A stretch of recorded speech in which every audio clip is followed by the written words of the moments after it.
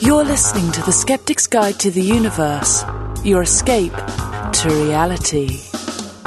Hello and welcome to the Skeptic's Guide to the Universe.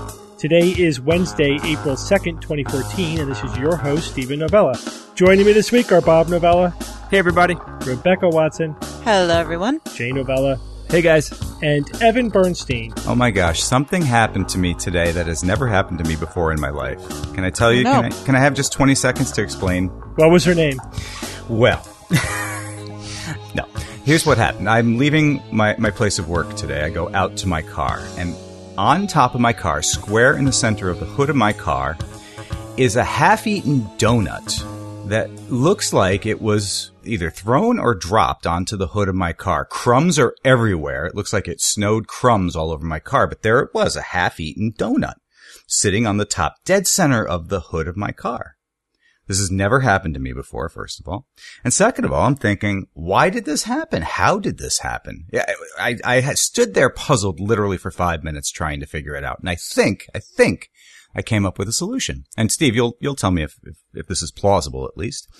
I think a bird probably got a hold of a donut or something, and for some reason it dropped it midair and just hit smack dab in the center of the hood of my car. What do you think of that? Yeah, I think a seagull would do that. Mm-hmm. Could they pick that up? We have lots of seagulls in the area, and then they certainly hang out at parking lots of fast food joints and eat off the humans. Absolutely. Would that be one of the first things that comes to your mind if you saw a half-eaten donut in the center of the hood of your car? The first thing I would think of would be divine intervention. I mean, I think that's okay. Let's cut to the chase. The Holy Donut. The Holy Donut. It is the Holy Donut. The Holy Donut of Antioch. Yeah. Aliens. Number 2, aliens. Teenagers, come on. Yeah, teenagers would be my first. That also ran through my head, Rebecca. I'm like, what 15-year-old, ran by and didn't like their donut and said, hey, let's just chuck this over here.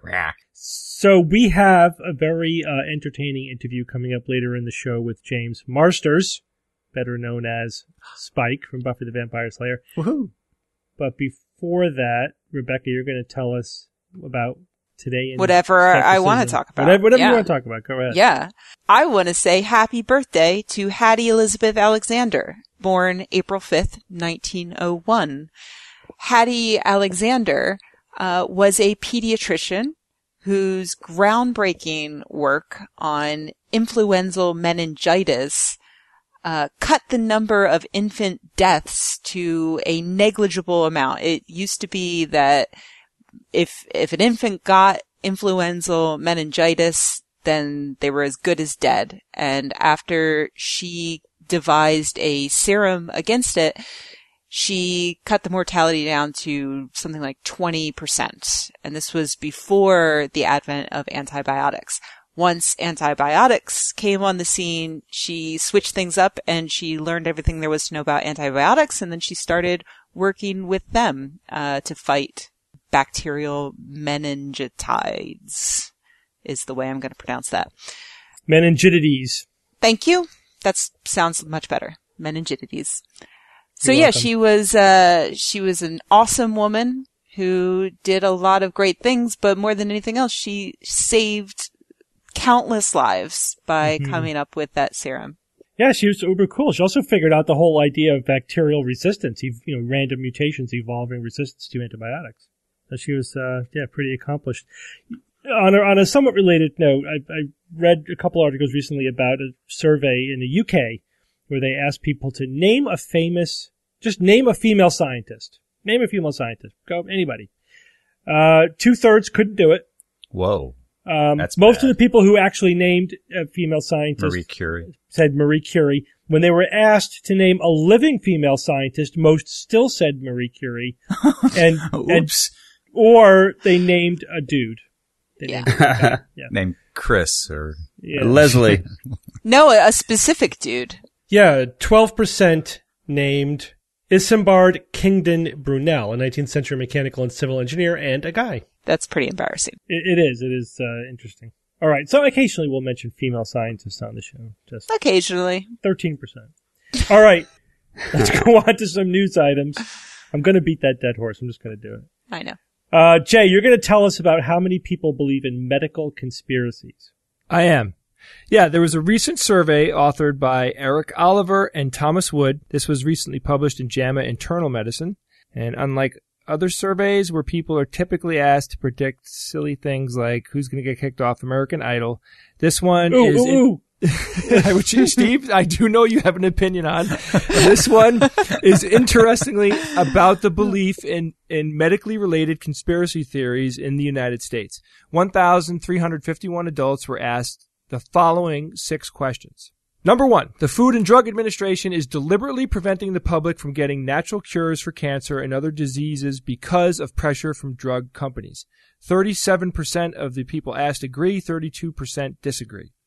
Question number 2, health officials know that cell phones cause cancer but are doing nothing to stop it because large corporations won't let them. 20% agree, 40% disagree. The CIA deliberately infected large numbers of African Americans with HIV under the guise of a hepatitis inoculation program. 12% found that to be true, 51% disagreed. Number 4, the global dissemination of genetically modified foods by Monsanto Inc. is part of a secret program called Agenda 21, launched by the Rockefeller and Ford Foundations to shrink the world's population. 12% agree, 42% disagree. Number 5, doctors and the government still want to vaccinate children even though they know these vaccines cause autism and other psychological disorders. 20% agree, 44% disagree. And finally, number 6, public water fluoridation is really just a secret way for chemical companies to dump the dangerous byproducts of phosphate mines into the environment. 12% agree, 46% disagree. So averaging out the results, Oliver and Wood found that 49% of Americans agreed with at least one conspiracy, and 18% agreed with 3 or more. So I'm curious, guys, do any of you believe in any conspiracy theories, not the ones that I just mentioned, but I'm just curious about if you have any conspiracy theory you think is plausible or even possible? It depends on the size. I mean, there are small conspiracies. I mean, I believe that the tobacco industry was involved in a conspiracy to hide scientific evidence showing the health risks of smoking. But eventually these things come out. Then, you have one company in a boardroom with 3 executives, agreeing to lie about something. That's a conspiracy. But grand conspiracies, a shadow government, world-altering, big, huge conspiracies, I don't think there's anything even coming close to that. Yeah, well, we've talked about that before, and just think of the number of people, on the grand scale of these huge conspiracy theories that would have to, all be in unison and, not say a word to anybody. It just won't happen. People don't work that way. What about you, Jay? I thought about it before actually trying to look some stuff on the web just to try to pull it out of my head. I actually came up with the same one you did. I thought about the tobacco industry and that's just a money motivated conspiracy, in my opinion. But I couldn't really think of anything that I thought, like you said, definitely no grand conspiracies. Certainly tons of smaller ones, I'm sure, exist. So check this out, guys. So out of the questions that I just stated, which ones do you guys think were the most well-known to the people in the study? The autism one, I think, was probably well-known. Vaccines. Yeah, the doctors and the government still want to vaccinate children even though they know these vaccines cause autism. That one, 69% of the people had heard of that. Now, check this out. The Food and Drug Administration is deliberately preventing the public from getting natural cures for cancer. That one had 63% of the people that were asked already heard of it. And the only other one that I thought had a high enough number to mention was that health officials know that cell phones cause cancer. And that one, 57% had heard about that conspiracy theory before. I'm not saying the others were definitely all heard of by a certain number, but the numbers were very low. So with the results, the authors were able to see a correlation with the aforementioned conspiracies and the other behaviors related to like their medical decisions in health. So what they found was that the people that were inclined to believe in the conspiracy theories were also more likely to use alternative medicine and less likely to use modern medicine. So as an example, along with alternative medicine, conspiracy believers were more likely to use herbal supplements and eat organic food and buy from local farms. They were, however, less likely to be vaccinated, use sunscreen, have regular physicals, and visit the dentist. Mm-hmm. The freaking dentist. Oh, God. Gee. Don't not visit the dentist, okay? Jay's a shill for big floss. Big fluoride. I have been consistently flossing for the vast majority of my life. But not big oil pulling. No. I believe in the oil pulling conspiracy. So there you have it. It turns out I was actually a little surprised.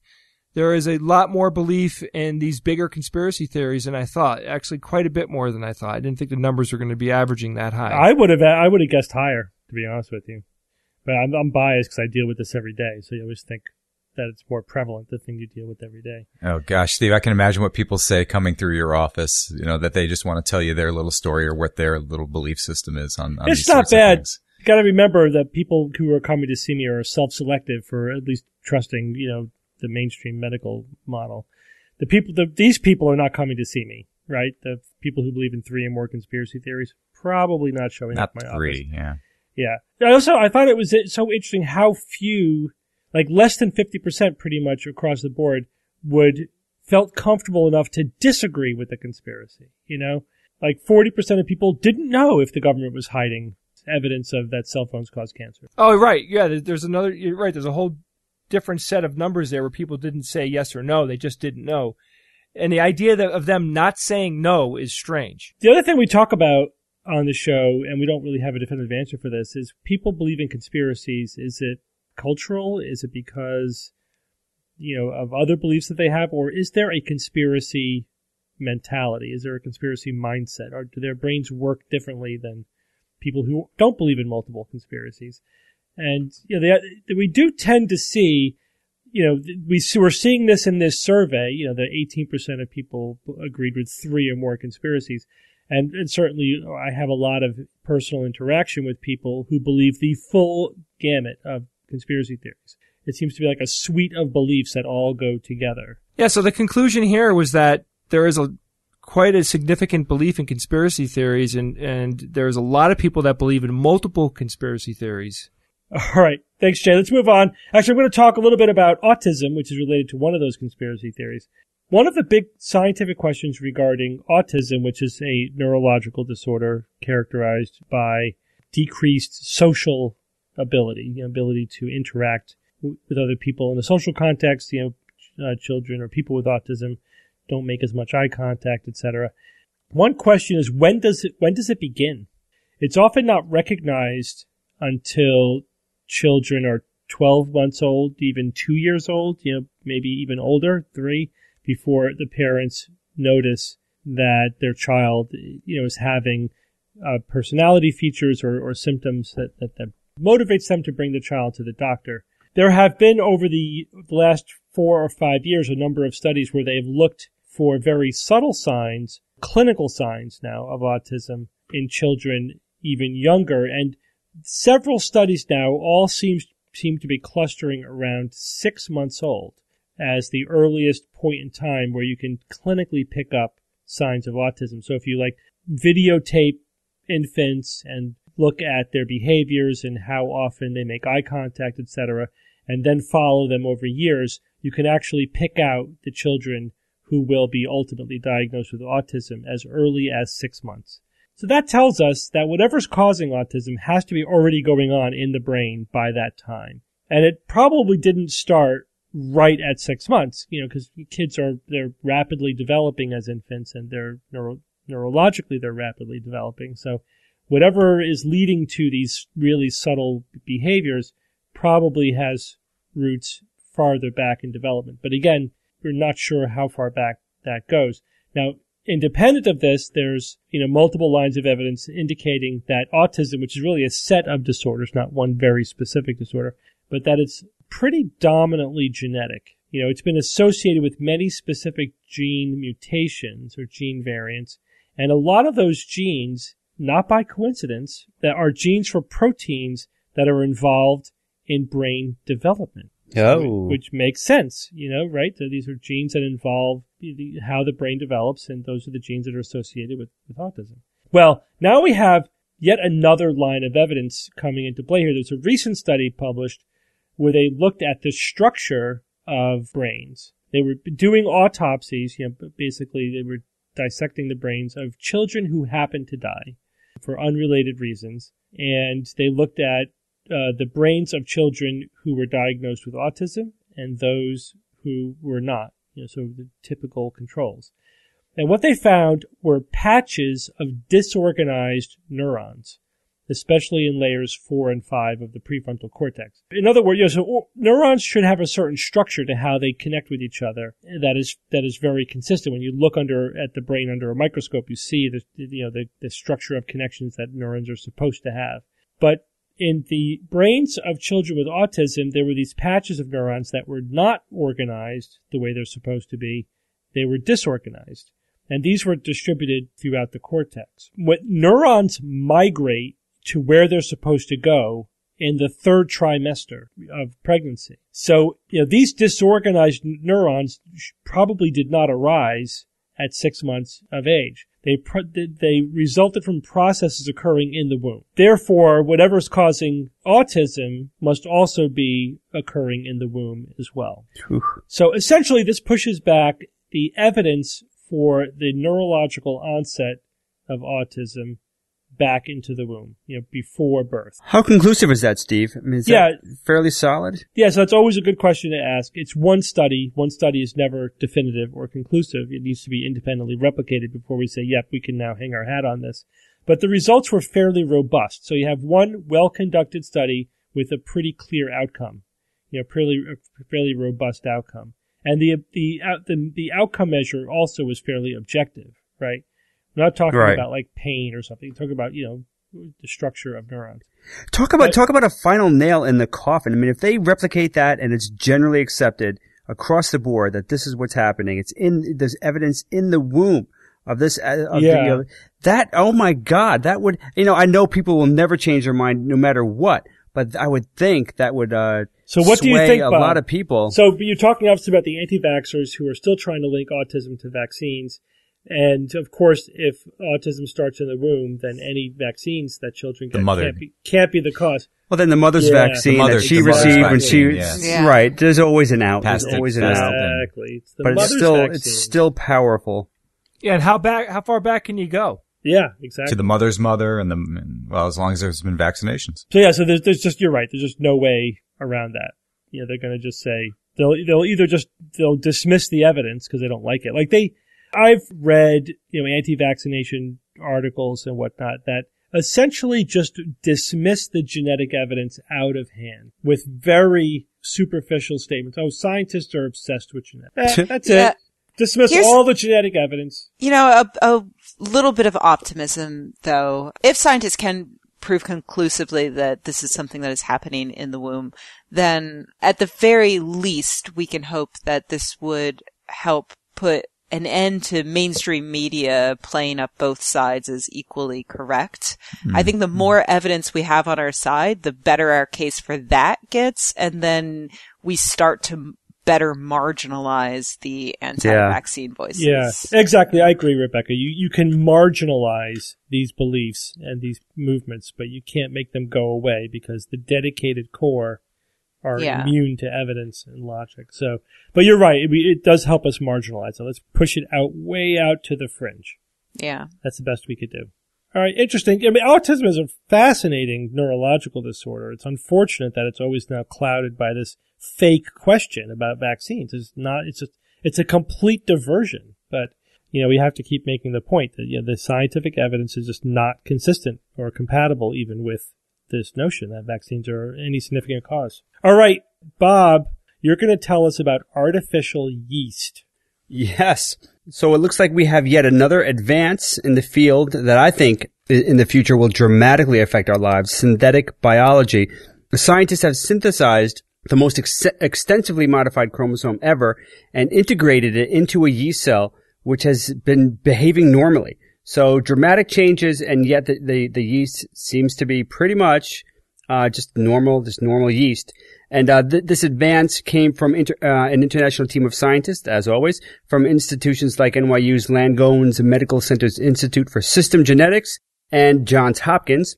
They are not creating genomes or chromosomes from scratch. Many people think that that's a prerequisite before you could even call anything artificial life. The original genes and chromosomes, they are still the template that they're basing these changes on, and it's fundamentally pretty much the same chromosome. So it's not dramatic, but they're not making minor updates either. And so I think at some point you've crossed a line and Steve, you mentioned this in your blog post about this. You've crossed a line at some point where you can legitimately call it artificial life, but that's a judgment call. And if you think we're not quite there yet, then I can respect that. But it's legitimate, I think, to put this under the umbrella of artificial life or synthetic biology. So similar genomic tinkering, of course, has been done in the past. We've talked about Craig Venter on the show. In 2010 he created the first modified bacterial genome. But there's a lot of differences this time around. For example, this time we used yeast instead of bacteria. And this is an important distinction, of course, because yeast is eukaryotic. Bacteria is different. Their DNA is pretty much free floating in the cell, whereas there's a nucleus for eukaryotic cells like yeast, like people as well. The specific strain that they used is important. It's called Saccharomyces cerevisiae. That strain is important because it's essentially the workhorse organism of today's biomanufacturing and biotechnology. Incredibly important. We use it to make bread, wine, vaccines, biofuels, specialty chemicals, things like that. So being able to tweak this type of organism specifically, then it could obviously offer some tremendous advantages, even if they don't branch away from those staples like bread, wine, and vaccines, etc. Still, there's tremendous opportunity there. Now, also the types of changes to the chromosome are also different this time around. Now, yeast has 16 chromosomes. They've updated just one of them. You got to start somewhere. So they removed about 50,000 base pairs from this chromosome. Pretty dramatic. When they were done, they ended up with about 274,000 base pairs when originally it had almost 317,000. So where did they go, and what did they do? Essentially, they did a pretty much a major house cleaning of the DNA. And so this is primarily the junk DNA, which is supposed to have no function.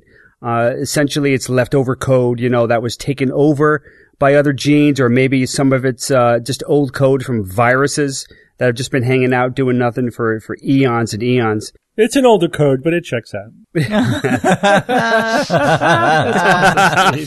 Nice one. So actually, it doesn't check out. And I know there's some controversy over this, and what is and what isn't actually junk DNA. Perhaps some junk DNA actually has some hidden significance that we're not aware of, and that's fine, and that's true. It's so frustrating, Bob, because just today I'm reading a headline. It's like scientists find purpose for junk DNA. But sure, some of non-coding DNA has regulatory functions. We get that. We're there. That's been demonstrated. Right. But it's the vast minority. There's still huge swaths of actual junk. And it's not just an argument from ignorance. We don't know what it does, therefore it's junk. We also know that it's not conserved at all. It's under no selective pressure, which is a pretty strong argument for the case that it's doing nothing. And now you whack out 50,000 base pairs and the yeast does just fine. That's pretty good evidence that it exactly. That's, to me, that's the gold standard right there. I mean, you whack it out, and of course, you need to observe it, make sure everything's kosher. But once you do that, then you could be pretty much guaranteed that stuff was just not important. So so that's what they did, and that's fine. But the other things they removed, they're kind of related to junk DNA, like introns, which are stretches of DNA within a gene that kind of interrupt the usual coding sequence.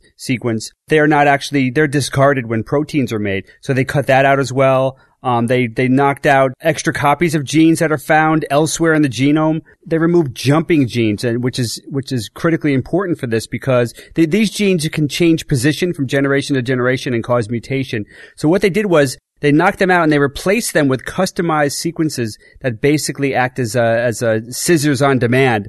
They could sever the DNA, wherever they put it, and allow the DNA to move around. When you add the hormone estradiol, when you add that, you could kind of activate that new function. That brings us to the third major advance about this work, shuffling the genes around at will. They call it the scrambling technique. And this new technique allows scientists to, in effect, you could consider it directing the evolution of the organism almost at will, shuffling the genes like a deck of cards is a metaphor that they used. So this could result in a more optimized chromosome, allowing the yeast to to do or survive environments and do all sorts of novel things that it could never have done previously. It's an amazing technique that I think can offer a tremendous ability to just quickly shuffle these genes around and kind of see what you get. And, if you're looking for particular abilities, keep shuffling until you get what you want. I mean, it's just really, could be a very powerful technique. Always the optimist, Bob. 5 to 10 years. 5 to 10 years. All right. Powered by batteries. One more news item, Rebecca. You're going to tell us why Republicans are against transparency, apparently.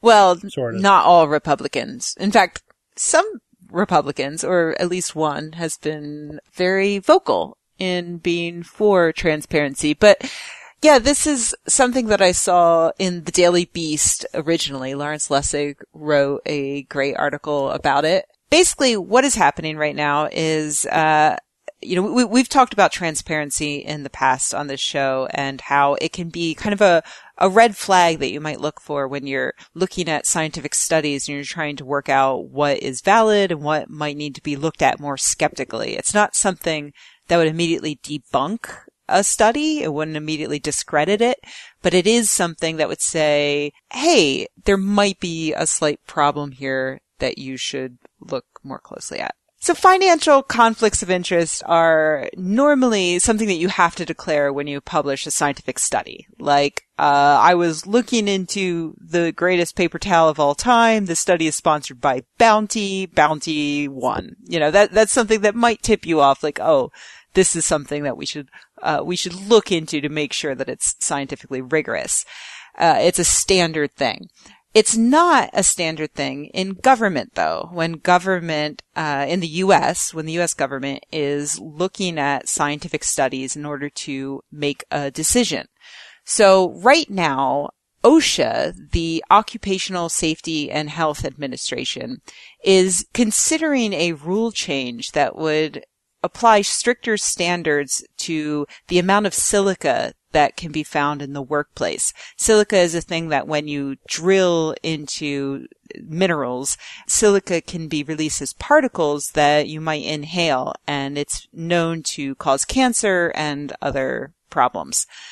So, because of this, of course, they are looking at the science. David Michaels heads up OSHA, and he requested of the corporations that are against this rule change, corporations like Halliburton or the American Petroleum Institute, they are submitting scientific studies that they believe would support their viewpoint, that these rules do not need to be stricter, that employees are perfectly safe as is.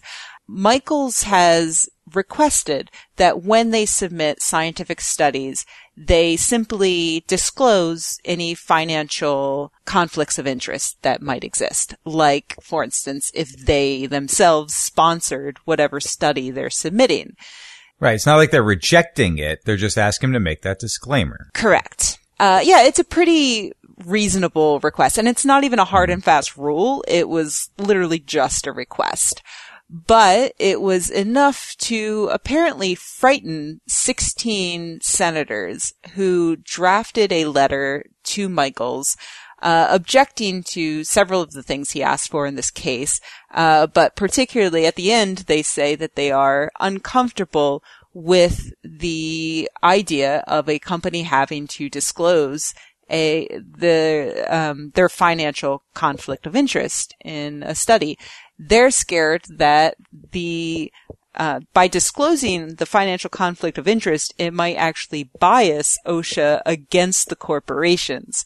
So by declaring a bias, OSHA might be biased against them, if that makes sense.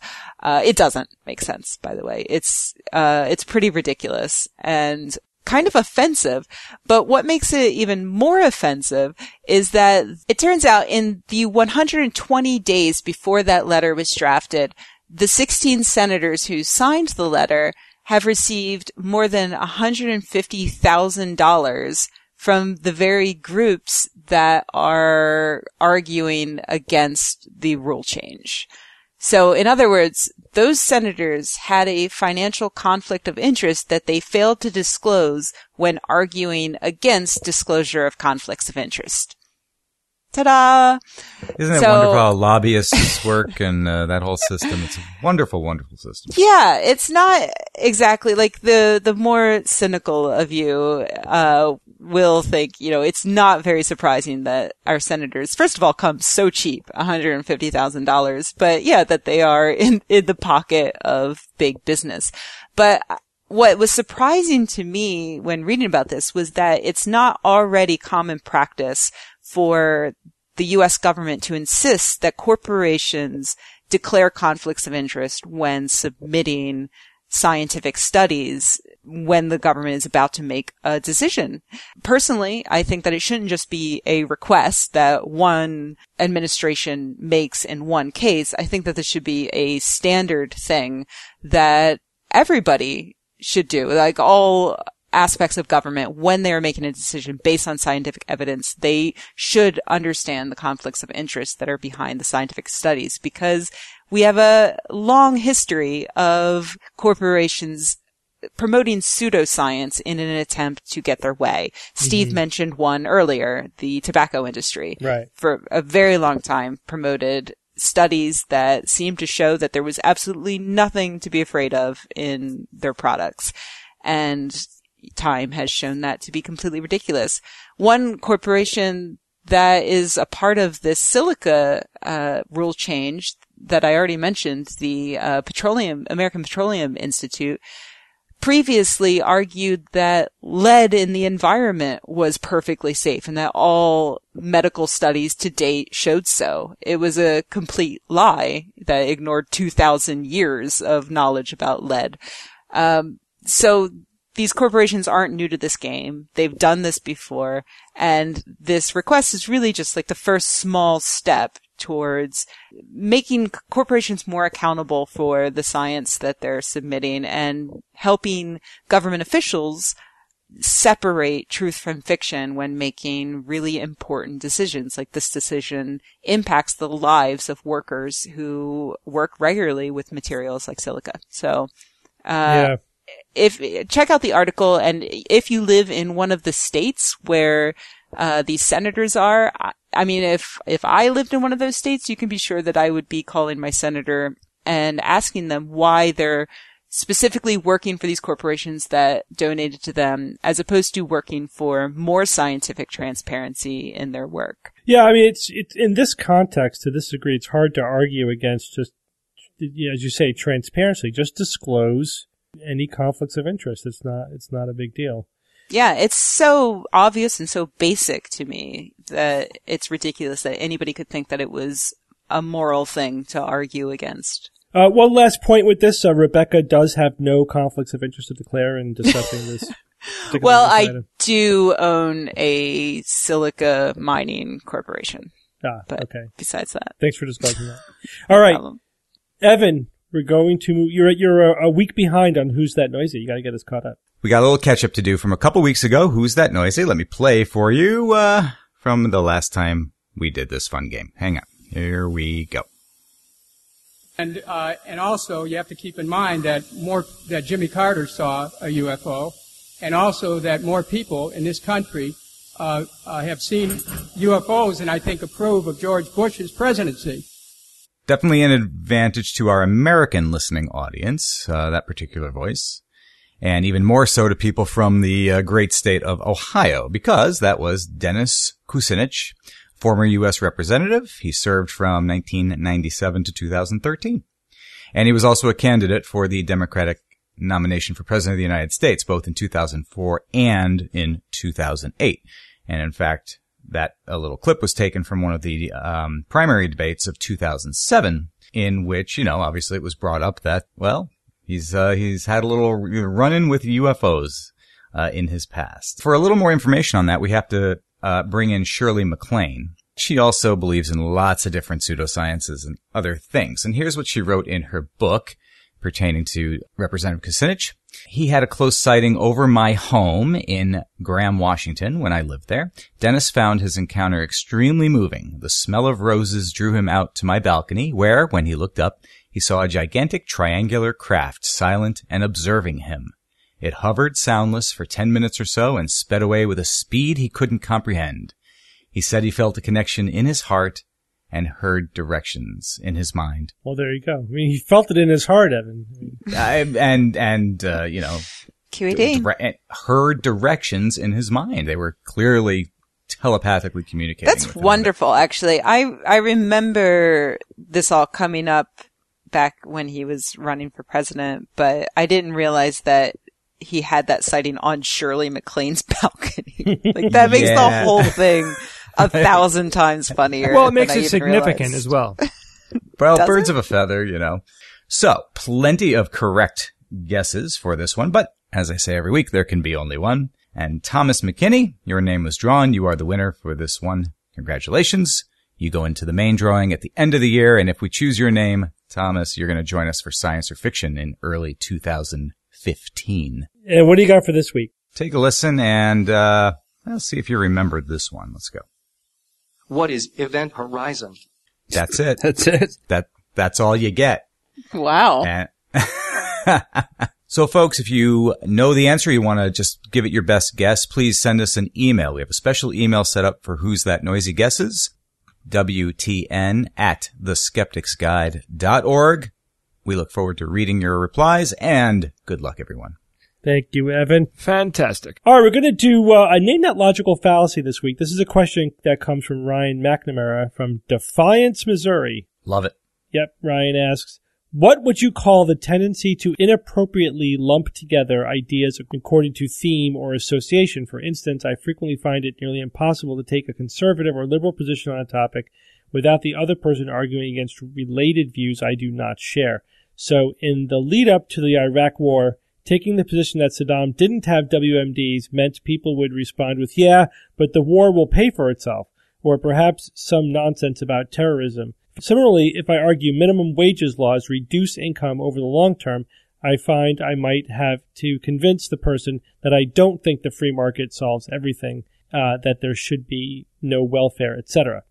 Yeah, I agree, Ryan. I find this incredibly frustrating in that people tend to assume that you have a suite or package of opinions because you express one opinion that they normally associate with the package.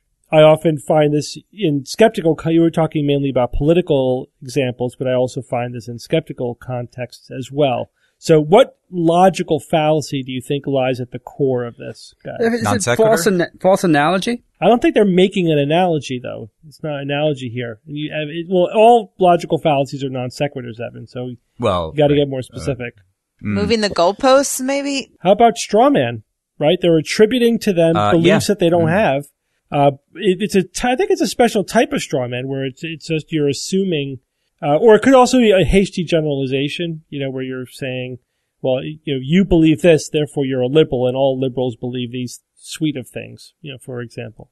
You think that covers it? I mean, it's an interesting one in terms of exactly what the logical fallacy is. It's interesting that Ryan, picked up on something, Steve, that, you've also felt and experienced over years. I've certainly, come to know this, many years, because we're all, not only, skeptically active, but, we follow politics and we're pretty opinionated on certain things, but I can't say that Steve, you or I fall into you can't put us in a cast, saying we are this and we are that. It depends on the topic. It really depends on the topic. The other thing is there a kernel of legitimacy here in that do most people have like the suite of liberal ideas or the suite of conservative ideas? Is it a reasonable first approximation to assume that somebody who expresses one conservative idea probably does have a lot of conservative ideas? I think you get yourself into trouble if you start with that kind of assumption because, you might be right some of the time. Well, it's a stereotype. Right? It's a stereotype. You're going to get it wrong a lot of times. So what's the logical fallacy behind stereotype? This is why I brought up moving the goalposts, because I don't know if most people tend to pick a suite of beliefs. I'm sure that there are many studies that show one way or the other which it is. But it doesn't really matter, because when you're in a discussion about a particular topic, if you are or if your opponent is then moving the discussion to something else entirely, then, or even a related issue, like it's important to keep an argument like that focused. And if you're moving to something else, then, so when you say like that it's a straw man because they're arguing against something that an opinion that the person doesn't actually hold, I don't think that's necessarily a perfect description, because they might be arguing against an opinion that the person actually does hold. It's just that it's not relevant to the situation.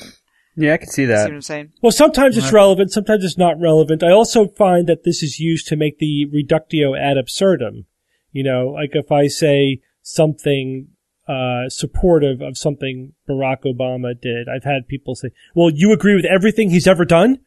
Well, no, that's I didn't say that. I just think that in this one particular instance, I think he has a point. Whatever. I do think this is a core sort of behavior that a lot of other logical fallacies attach themselves to. But it is sort of like treating somebody as a category rather than trying to understand their individual opinions. And again, bringing it back to the skeptical things, I get emails from people that are in the comments to my blog, for example, where they're arguing against a particular position that I have about vaccines or acupuncture or whatever, and they make all kinds of assumptions about what I believe.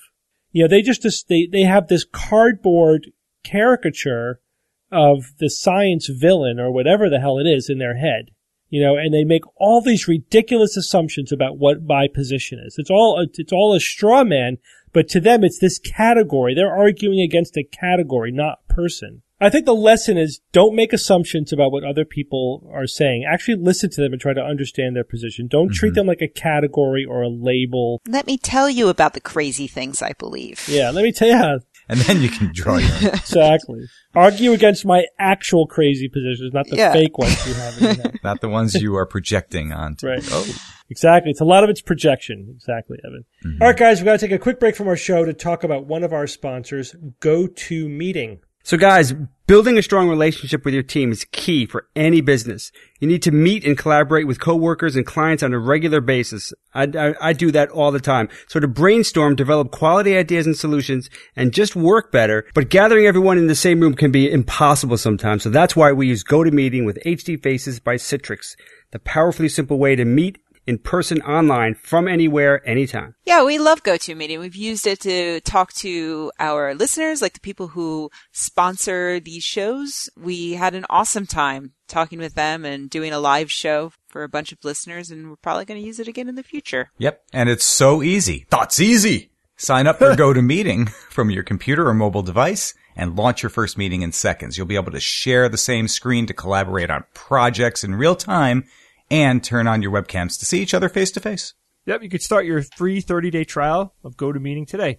Visit GoToMeeting.com and click the Try It Free button and use the promo code SGU. That's GoToMeeting.com, promo code SGU. That's right, guys. All right, let's get back to our show.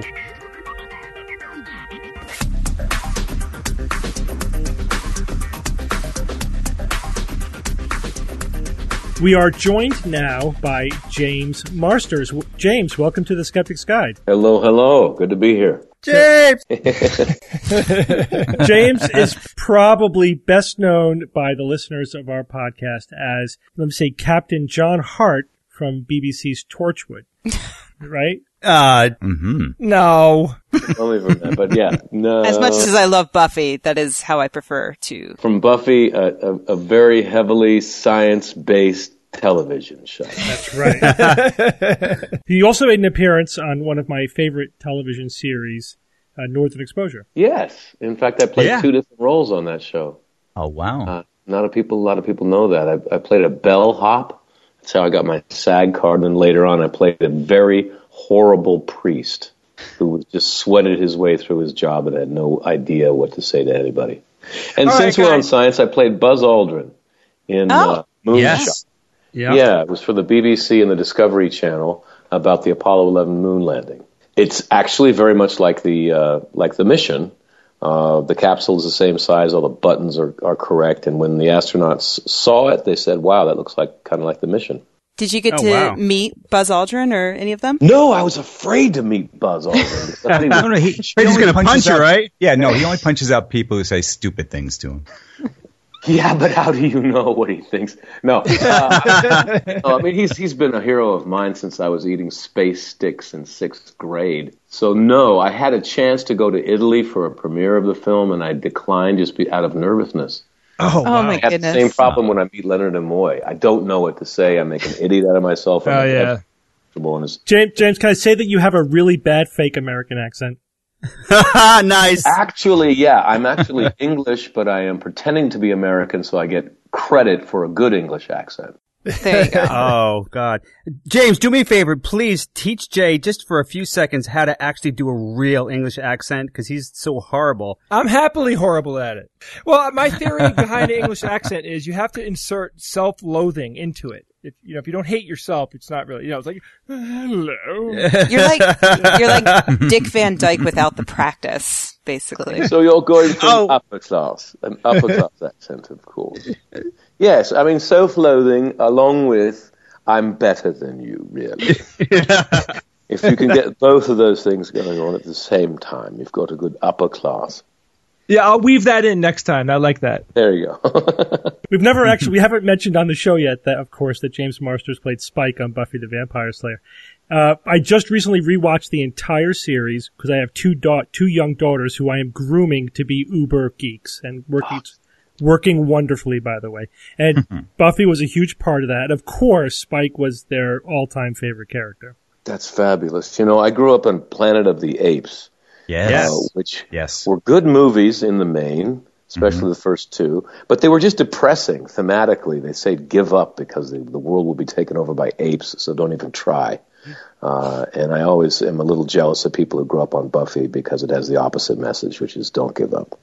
So good for you for showing them the show. No, yeah, it actually is. It's very good, heroic vibe throughout the show. Yeah, I only met one person that saw the show and didn't like it. It was an older actor, one of the original Star Wars cast, who will remain unnamed. And he didn't like this show. He said no woman that size could defend herself properly. And so it's a stupid show. Did you hit Alex Guinness for saying that? I mean, really? I looked at him and I said, dude, I fight with the stunt doubles for Buffy all the time, and they're multiple black belts, and they could kill both of us without breaking a sweat.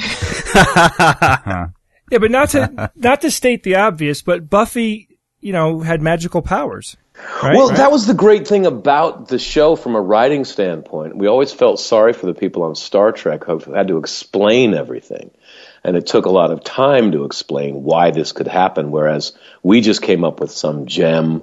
The gem of the Northra just does it, blow on it, and then the plot continues. Well, there's a short hop from a magical gem to reversing the star thrusters or whatever. I mean, you got to do the phase inverters and Heisenberg compensators. Yeah, phase inverters. I saw, as much as I love Buffy talk, I actually do have a skeptical type of question. I read something on IMDb, and I don't believe everything I read on IMDb, so help me out. It said that your favorite book is Extraordinary Popular Delusions and the Madness of Crowds. I would have said that that's an old entry, and I would have to amend that now with a very different book by Bernard Heich. Although that is a very good book. It basically says that there are, 3 things in life? This is going back to the popular delusions of crowd. The delusions of crowds. There are 3 things that you cannot get over in life, which is death, ignorance of the future, and toil. And if anyone is trying to tell you that they have some way of getting you over one of those humps, they're selling snake oil, and watch out. Okay. And also just great stories about how London would go insane like every 70 years. Someone would get the wrong grain with psilocybin in there and start wandering the streets and telling everybody that the world was about to end. My favorite book today is A Purpose-Created Universe by Bernard Heich, who's an astrophysicist. I think he's out of University of Arizona. He argues, quite interestingly, for the universe being created by a creative intelligence. And he points to what is it, 34 things about the physics of the Big Bang that if any one of them were different, intelligent life couldn't form, like the relative strength of gravity to the other forces, or the way that carbon is formed inside stars, or the way the periodic table is laid, stuff like that. So the anthropic principle. He's a pantheist, though, or a pandeist, right? He doesn't believe in like a Christian God and intelligent design and such, but he believes in... Yeah, exactly. That's another reason why I like the book a lot, is he says that as he sees it mathematically, the chances that the universe was created by an intelligence are quite high, but the chances that intelligence bears any resemblance to any of the earthly religions is quite frankly quite low. Right. And I thought that was very... I could really understand that. That makes sense. That's interesting. We've talked about that. That's, as Bob said, that's the anthropic principle. Basically, that the universe, it's very unlikely that the universe would have all of the properties necessary for intelligent life to arise. But obviously, there are lots of approaches to that, including the multi-universe. Yes. And there's infinite number of universes, and the only ones in which people are around to ask questions about their existence are ones in which it's possible for them to exist. And Stephen, I'm glad that we're talking about this, because I wanted to ask you about this, because in the book he says that since we cannot observe strings of string theory, that observation has really been taken out of the equation in the main for string theory, and it's relegated to just chalk on a chalkboard, so to speak. And every time science does that and isn't able to observe, all sorts of mistakes can happen. And so he says you can choose to have faith in that, or you can have faith in God. And he just decides, look, I think I'll be happier if I choose God. I just thought it was interesting. It's this is certainly one of the currently unsolved mysteries of science. Is we don't know why the laws of nature are what they are. We don't know if they have to be what they are. If there are more than one universe, are the laws the same in every universe, or are they randomly shuffled every time? We just have no idea at this point in time. Yeah. You're right about string theory in that it is largely the realm of theoretical physics, but there are certainly physicists who would disagree with the notion that there's no way to test it. There was just an observation about the background radiation that kind of buttresses the string theory. Am I wrong about that? No, that's correct. Yeah. Well, it supported the idea, by detecting those gravitational waves, that the idea that inflation, the cosmic inflation, really happened. But the problem I have with the God answer, however you conceptualize it, philosophically, is that it's just a way of giving up. It's okay to say we just don't know. This is something to which we currently do not have the answer. And, we're going to have to get a lot smarter and dig a lot deeper before we can even formulate the right questions, actually, to be honest with you. I agree. But that's cool. I think that knowing that you are ignorant is the beginning of the first step toward wisdom, I think that's what's so exciting about particle physics and astrophysics right now, is we've made discoveries that really confuse us. Dark energy and dark matter, the behavior on the subatomic level is confusing, and people are throwing up their hands. And I think that we're admitting, my God, we don't really know everything there is to know about this subject anymore. Yeah, the best scientific answers, raise other questions. It's when you reach that dead end where you got to think, am I doing this right? Yeah, it's just delicious. I just someone was saying that inevitably, somebody at the head of one of the fields of science claims that we now know everything and people don't need to do any more papers on this subject. We found out how it works. Yep. And then inevitably it's all turned on its head and we find out, oh no, there's a whole nother layer here. So I'm wondering, James, do you have any plans or any interest in the future in doing like a science documentary or any channeling your love of science and putting it together with your acting? That would be fabulous. I haven't made any plans. I mean, basically, I feel like a science fan. Like I might meet a fan who has seen me do what I do well. And they say, oh my God, I love watching you work, and you've given me a lot of pleasure and that's great. They don't really know how how to make a film or how to rehearse Right. a play or anything. And I'm kind of like that with science and scientists. I'm like, wow, that's really cool. Could that be true? But I am seeped in my own ignorance about it. I'm very much of a layman. So if I think it would be exciting for me to narrate something. I don't think that I would want to write it unless it's just really out front, like this is a layman's understanding of what's going on right now. It doesn't necessarily have to be about you speaking from a place of authority, but you allowing others to sort of have their scientific expertise featured, but using your prominence and your skills as an actor or as a producer, because you've produced things in the past too, directed, I believe, right? You could maybe help bring those things to the forefront. I could pull a Morgan Freeman. Yeah. Right. Ooh, I think so. Yeah. And make my uncle proud, Tom Barstow. He's a scientist. Oh, what does he do? Physiology. Years ago, he helped design the suit that jet fighter pilots wear to keep them from blacking out at high G. Awesome. And he travels around at the state. He's known in the community, and he does a lot of lecturing about physiology. He's a scientist. James, how do you think humanity will end? Wow. I don't even have an answer for that one. Don't say vampire. I do. Yeah. No. You've acted this out, several times on Buffy and So Angel. you should know, man. Come on, James. You're the apocalypse expert. Yeah. I feel like you should be able to handle this question. I have No to pressure. have hope that we're going to Star Trek it, that we are going to overcome our moral failings and embrace a sensible, sustainable economic model and environmental model. I love Star Trek. It's Oh boy. you go down on those planets. The utopian world that they have is a low energy consumption, high technology model, and I think that's the one to go for. Like you go down on the planet and Picard is in his vineyard. It's just like, this is it. That's what it should be. All right, so you're an optimist. I like that.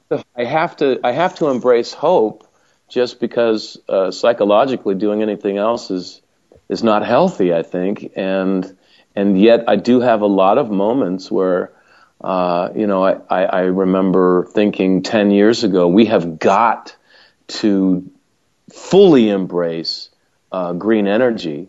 Really good article by Robert Kennedy Jr. to whoever was going to win the 2008 election. And he said that we have to take away our energy supply and create an economic vacuum to fill with green energy. And people will argue against this, but he hearkened back to what happened to the South when slavery was taken away and said that was more or less a free source of energy for production. And it just got wiped out, which is a good thing, of course. Yeah. But what happened is that into the economic vacuum that created stepped industry and science and government and created industrial revolution. And a need was created. And if he was arguing, we need to make huge inroads in just stop lighting things on fire for our energy needs. It's so caveman. It's really sad because I don't think the science community on average really feels that way. Or in other words, we're the people saying, let's heavily fund all of these projects. Let's have Manhattan level style projects where we, bend the whole country's resources to developing, one or more technologies that can be a game changer. Yeah. And then we discovered shale gas and oil. And I threw up my hands and said, you know what? Sometimes I lose hope. But you're right. The only logical reaction to what's happening is that we have to have multiple Manhattan projects.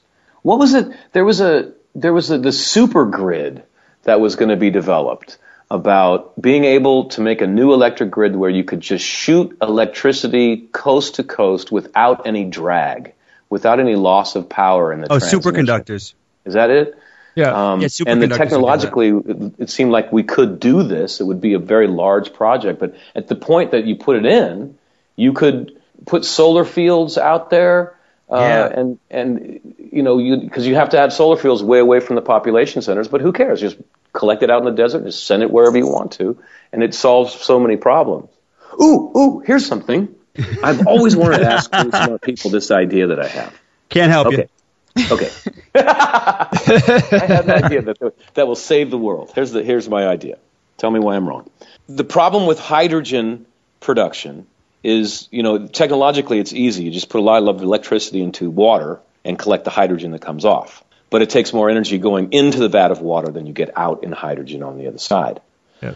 The problem with solar or wind is that you can collect it for free, but it's hard to transport that without this supergrid.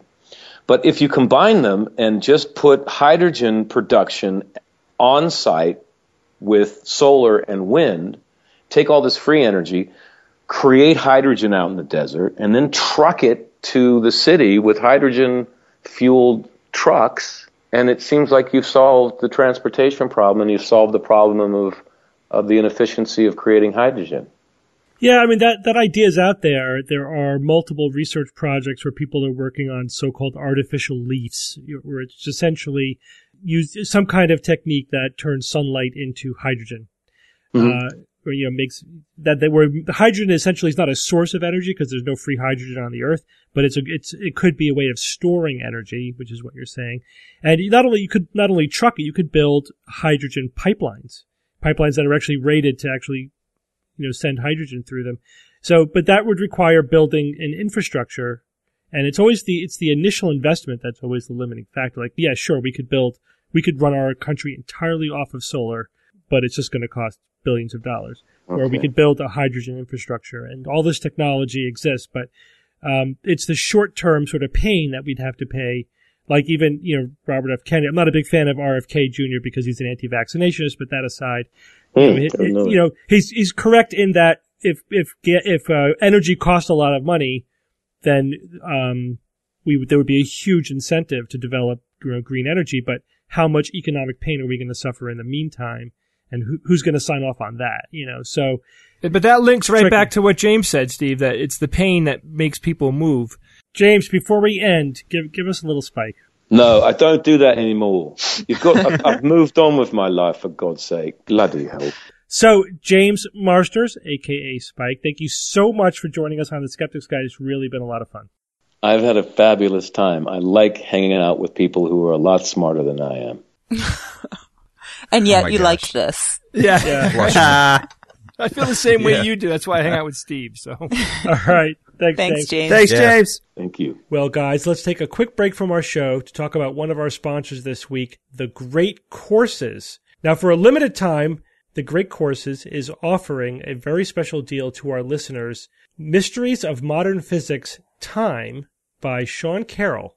You can get this for 80% off. I've been listening to these lectures. They're really fantastic. I was just listening to the one where he talks about the calendar and how different cultures have tried to wrestle with trying to sort out the difference between, a day, a month, and a year. They don't all nicely divide into each other. So how did they deal with those different issues? It's very fascinating. Yeah. We all love to learn and find out the truth about the universe and the world we live in. So Great Courses is an awesome, easy way to do that in the comfort of your own home. And it's been going on for the past 20 years. They have more than 500 courses on all types of subjects: science, math, history, art, music, so many different subjects. Yeah, you can listen to or watch the Great Courses with downloads and streaming, DVDs, CDs, at your own pace with no pressure of exams.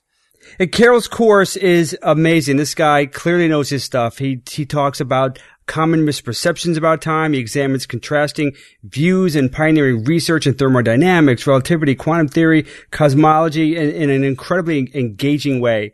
And he also delves into what happened possibly before the Big Bang. If you're interested in any of that stuff, give this guy a listen. He's really fantastic. The Great Courses has a special offer for our listeners. Order Mysteries of Modern Physics Time and get 80% off the regular price.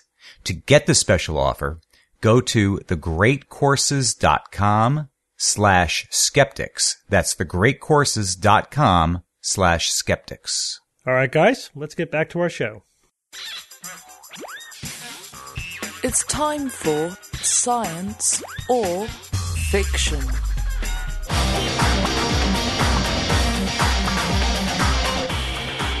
Each week I come up with 3 science news items or facts, 2 real and 1 fictitious, and then I challenge my panel of skeptics to tell me which one is the fake. Except this week, we have a special edition. This is actually our 3rd installment, right, Joshy, of Jewy or Fiction. Yes, there we go. It's a big hit, and I'm glad to be back. Thank you guys for letting me back on. Welcome back, Anytime, Joshy. Awesome. Well, this week I decided to do the Sabbath edition. Now, we've touched about the silly things that Orthodox Jews do. And when I say Jews, I mean Orthodox Jews. Please don't send me emails and stuff saying that I'm only referring to a specific section of Jews. Of course, obviously, that's who I'm talking about. The reason I'm picking the Sabbath edition is because Orthodox Jews will often tell you that there is good reasons for a lot of the things they do. Now, kosher and other things, they give you such silly answers and such stupid responses that you can't really argue back. You know, certain foods are bad for your soul. How can you argue with that? But the Sabbath stuff and, you know, the fact that they demean women and other things, they try to have real world responses for them.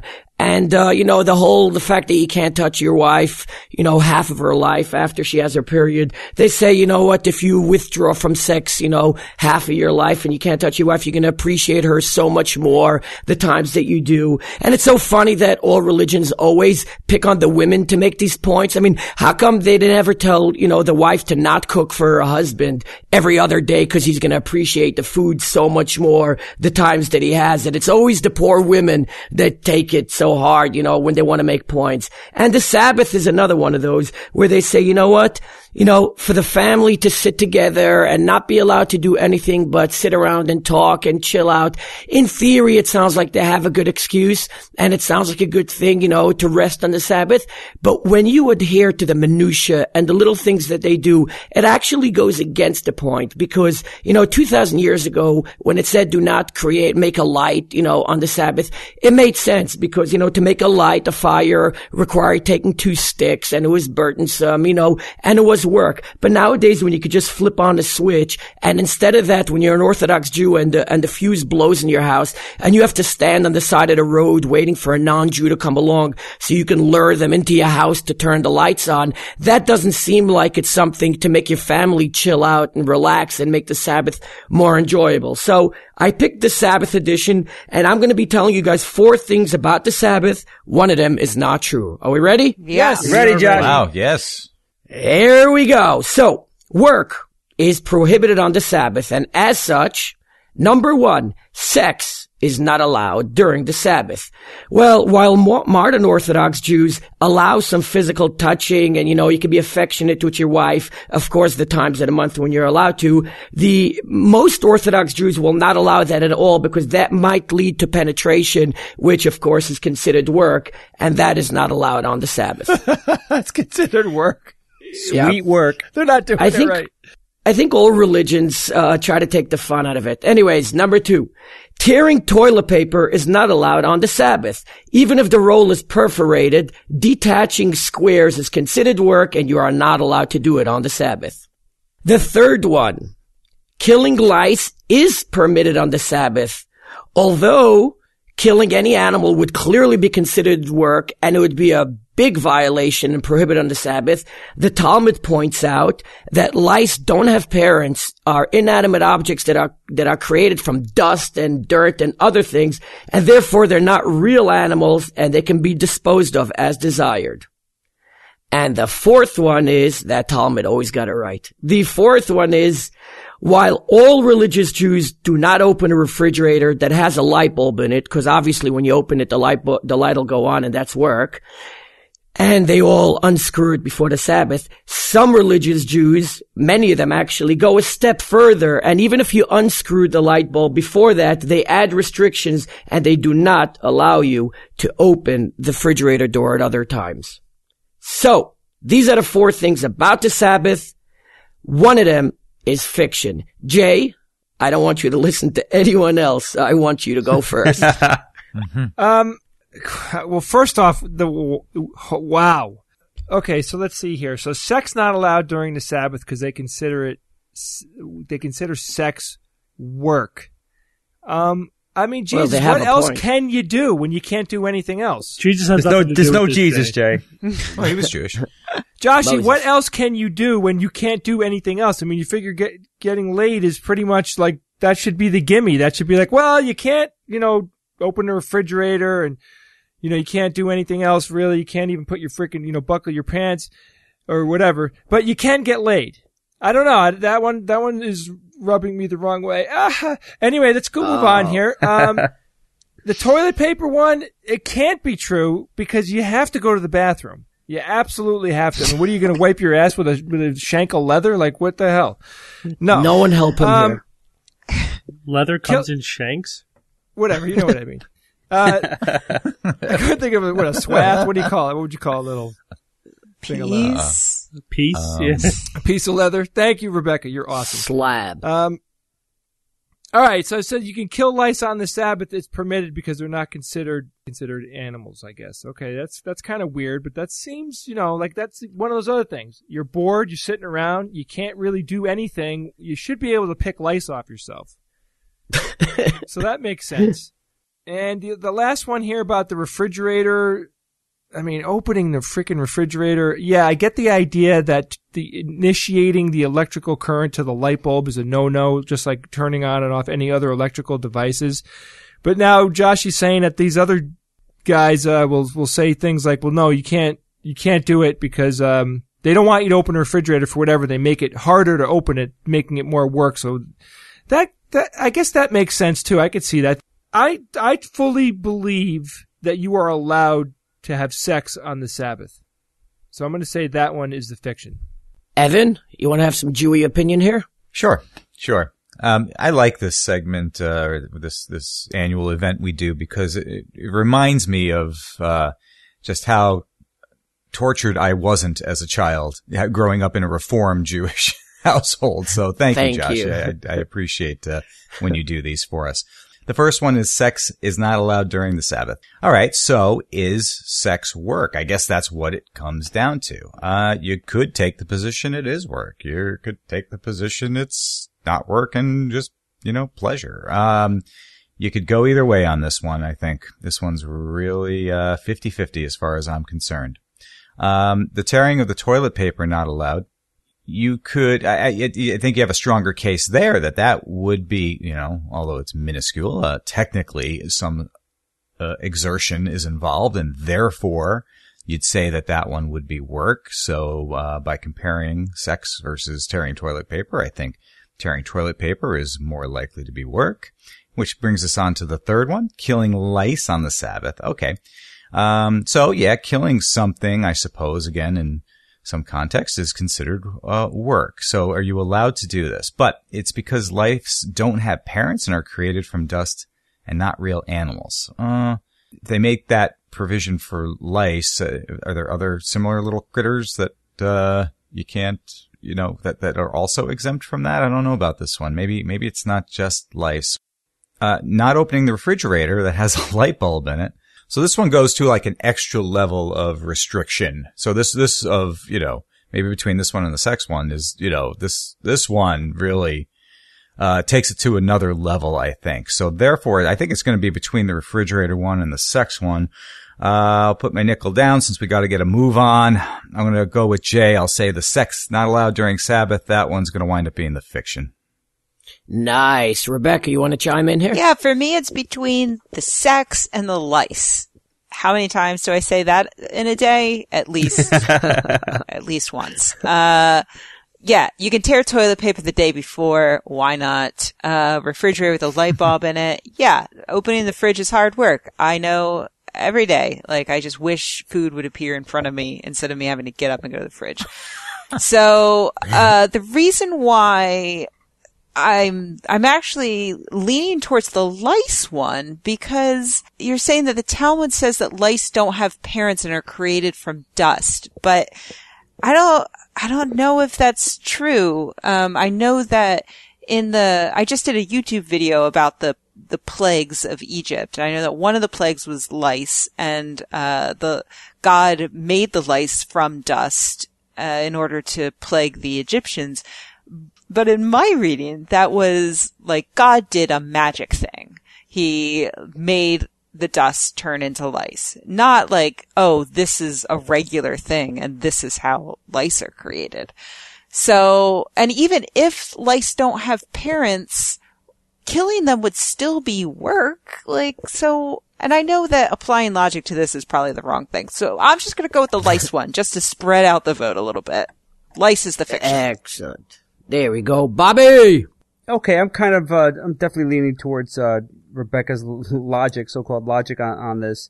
The sex one, I mean, any restrictions on sex and intercourse, I would not doubt. There's so much craziness there. Nothing that doesn't surprise me. Tearing the paper, I was going to say what Rebecca said. Just tear it the day before, or just grab tissues. I mean, there's a way around that. So yeah, I'll say the lice is fiction as well. Excellent, Steve. We got a 50-50 here. You going to go on your own, or you going to decide who's got the majority here? Well, I'm going to give you the answer that I was thinking of before I heard everyone else's logic. But of course, none of these make sense. But that's the point, I guess, that they don't make sense. So it's kind of hard to figure out which one is more illogical than the others. The whole sex thing. They do call sex getting busy. So I guess that. Well, I don't think they call it getting busy. Yes, I don't think that's. I don't think that's Yiddish. Like. And yeah, you could use pre-torn toilet paper, but isn't wiping your ass work? Right? I mean, that's serious work. I mean, that's excavation sometimes. Jesus Christ. Well, yeah, you could go to the point that breathing is work. I mean, how far that are you was going to go? way too much information. Thank you. And then I had the same thought, though. The lice one didn't make sense because let's say it's dust. So cleaning up dust, that's work, right? That's cleaning. That's still work. That kind of makes I believe the whole they're made from dust thing, but how does that make it not work? So I couldn't make sense of that one. I'm going to have to agree that the lice makes the least amount of nonsense, and so I'm going to say that's the fiction. Alrighty, so let's take these apart. Let's start with the last one. All Jews do not open refrigerator doors that have lights in it. Of course, you can't turn on a light. But what you guys don't realize is that not only could you not turn on a light, you can't start a car engine, you can't turn on any motor or anything. So when I used to go to my grandfather's house, who was a very religious Orthodox Jew, he would not allow us to open the refrigerator, even when we unscrewed the light bulb, because when you open the refrigerator, it affects the temperature inside, and by affecting the temperature, it causes the motor to go on faster because there's an internal motor that decides, I guess, when it hits a certain point, and by opening it, you make it warmer inside. So the only time he would allow us to open the refrigerator was when the motor was on, so we'd sit around dying to have a drink, and we'd have to wait for the motor to go on, and quick, open it quickly. Oh, but then I remember asking him, I don't get it. It still affects the temperature inside, even when the motor is going. Well, nothing freaking makes sense. But the bottom line is, yeah, my grandfather would also not allow us to open the refrigerator door, so that is true. Let's go to the second one now, so we'll leave you guys safe. And the second one is true as well. Tearing toilet paper is not allowed. And nowadays, when it's cheap, you can go to 99-cent store and get a box of toilet paper that's not attached. It's easy. But back in the day when I was young, I'm aging myself a little bit now, box of Kleenex was expensive to get, and our parents would make us all sit a half hour before the Sabbath, and we have to sit and perforate piece after piece after piece so that we'd all be able to wipe our asses during the Sabbath. I remember in yeshiva when we forgot to do it and stuff, like me and most of my friends were like, you know what, screw this, I'm not going to sit there and just take a dump and not wipe myself, so I would cut it. But there were some religious kids that wouldn't tear it, and I don't want to get into too many details, but there was a roll of toilet paper with a lot of stuff on it because they refused to tear pieces of it off. And till today, I wonder if they actually removed the roll or they like stood up and backed up into it and just, okay, whatever. Either way, we're left with 1 and 3, and let's go to the lice one. Uh-oh. And that one, yeah, you were right with that, oh boy. And that one is Jewy. Now, this is one of the shameful things about orthodoxy, and which is why I picked it, is because, it makes sense that when the Talmud was written, I believe microscopes weren't invented yet, and, lice eggs are too small for the human eye to see, I believe, Steve, correct? And you can see the little nits if you look really close, but you can't see that they're eggs.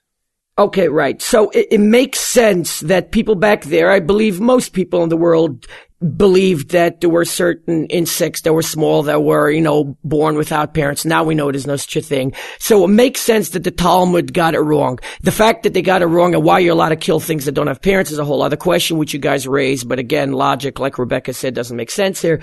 But the shameful thing about orthodoxy is they cannot ever admit that the rabbis of past years, were infallible or fallible. Yeah, that's the right word. They cannot admit that because then it all starts to crumble. So even today, they refuse to overturn it. And you could see them scrambling and trying to explain why today you can still kill the lice on the Sabbath, which should be prohibited and should be really, really bad, which gets us to sex. And this is not only fiction, but it is the opposite of the truth. Friday night is considered mitzvah night, which means commandment night, which means Jews are commanded to have sex. It's like the special night. It's why the streets of Brooklyn are empty. Josh, hang on. I want to get Jennifer in here to hear this. All right. Hang on. Okay. Because nothing's more fun than sex that has been commanded. Yeah. But imagine the power you had when you were like a teenager. We have to have sex. Anyways, but before I go, I have 3 quick shout outs. Shout out number 1 is to Alex. Alex is one of the greatest human beings that I've ever met in my life. Great guy. He was a skeptic in Arizona that had chronic Lyme's disease, was bedridden for several years. And the only thing that kept him going, he had a handful of friends that visited him, was SGU. He listened to SGU day in and day out. And Alex is the reason that I have work today. I was going for a gig that I was underqualified, of course, to get. And he put his neck out because when he saw the name Joshi was on a short list of people considered for the job, he asked the boss, he said, "Is that Joshi Berg?" And he said, "Yeah." And he goes, "You hire him or I quit." And Alex put his, no, that's a true story. Bob can ascertain this. So Alex is a person that feels like he knows every one of you guys personally. You guys are going to see him at Nexus. He moved to New York after he was able to get out of bed, and it feels well. A great guy. He's involved heavily in the New York City skepticism. See now, great friends with the Feldmans and stuff. And, if you guys give a big shout out to Alex, it would mean a lot to him and a lot to me. Hey, Alex. You're the best, buddy. Alex. See you at Nexus, man. Yeah. Then the next thing is you guys always discuss, skepticism overseas, Australia, India, so on and so forth. I need to give a shout out to, there's an Israeli podcast that modeled themselves after you called Safek Savir, which means reasonable doubt. They have been doing a wonderful job going after homeopathy and other pseudosciences in Israel. They've gotten one of the biggest, not one of the biggest, the biggest pharmaceutical chain in Israel to be forced to put, on the side of the boxes words that to the essence say that this only works if it's taken in addition to real medicine, which pretty much says this is bullshit. And they're great. So yes, Safek Savir to Liora, Eran, Yaron, and Barak. Great job. Kol hakavod. So that's the second one.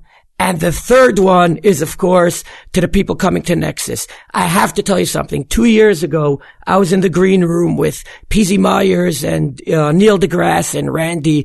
And I remember thinking to myself, if this was a pseudoscience conference, not a science conference, and they brought out their big hitters like, Dr. Oz or some other asshole like Deepak or something, what would they be charging for that? $2,000, $3,000 for a weekend? Nexus is so freaking cheap if you're within a 200-mile driving range of Nexus and you don't go, there's really, really something wrong with you. And I'm not just kissing ass from you guys or other people that put the event together. It's just criminal for someone that's into science and skepticism to not attend something like Nexus. And I felt that I had to get that out there. All right. Thanks, Joshy. All right. Good Thanks, work, Joshy. Josh. We do price it as cheaply as we can to get as many people Ridiculously. as we can there, especially It's in a big city ridiculously like New York. cheap. So I appreciate you recognizing that. It is done deliberately. Kudos to you guys. And remember, I'm really shy. So if you show up to Nexus, say hi to me. I'm really not the type, to approach you first. So shy. So shy. Jay, how about a quote? I usually try to find a quote from an interview, and I found a great quote by James Marster, so I'm going to do it. We're going to say yet another quote by him during this episode, but I really think this one is really cool. My personal philosophy would be don't whine, don't let opportunities pass you by, be willing to work hard, and remember that you don't know as much as you think you do. Ever. James Marsters! Yeah, I saw that one too. I thought that was a really good quote. Mm-hmm. What a great guy. All right. Well, Joshy, thanks for joining us. Hope you're feeling better. Hope you feel better by Nexus. Yes, I definitely will. I'm going to be taking off work for it, and I will be at all the events, at the Drinking Skeptically. I will be annoying you guys at the live recording and stuff, and I am so looking forward to it. Only 8 days away. Yeah. Wow. And thanks you all for joining me again this week. Thank you, Steve. You're welcome, Thanks, Steve. Good show. And until next week, this is your Skeptic's Guide to the Universe. The Skeptic's Guide to the Universe is produced by SGU Productions, dedicated to promoting science and critical thinking. For more information on this and other episodes, please visit our website at theskepticsguide.org, where you will find the show notes as well as links to our blogs, videos, online forum, and other content. You can send us feedback or questions to info@theskepticsguide.org. Also, please consider supporting the SGU by visiting the store page on our website, where you will find merchandise, premium content, and subscription information. Our listeners are what make SGU possible.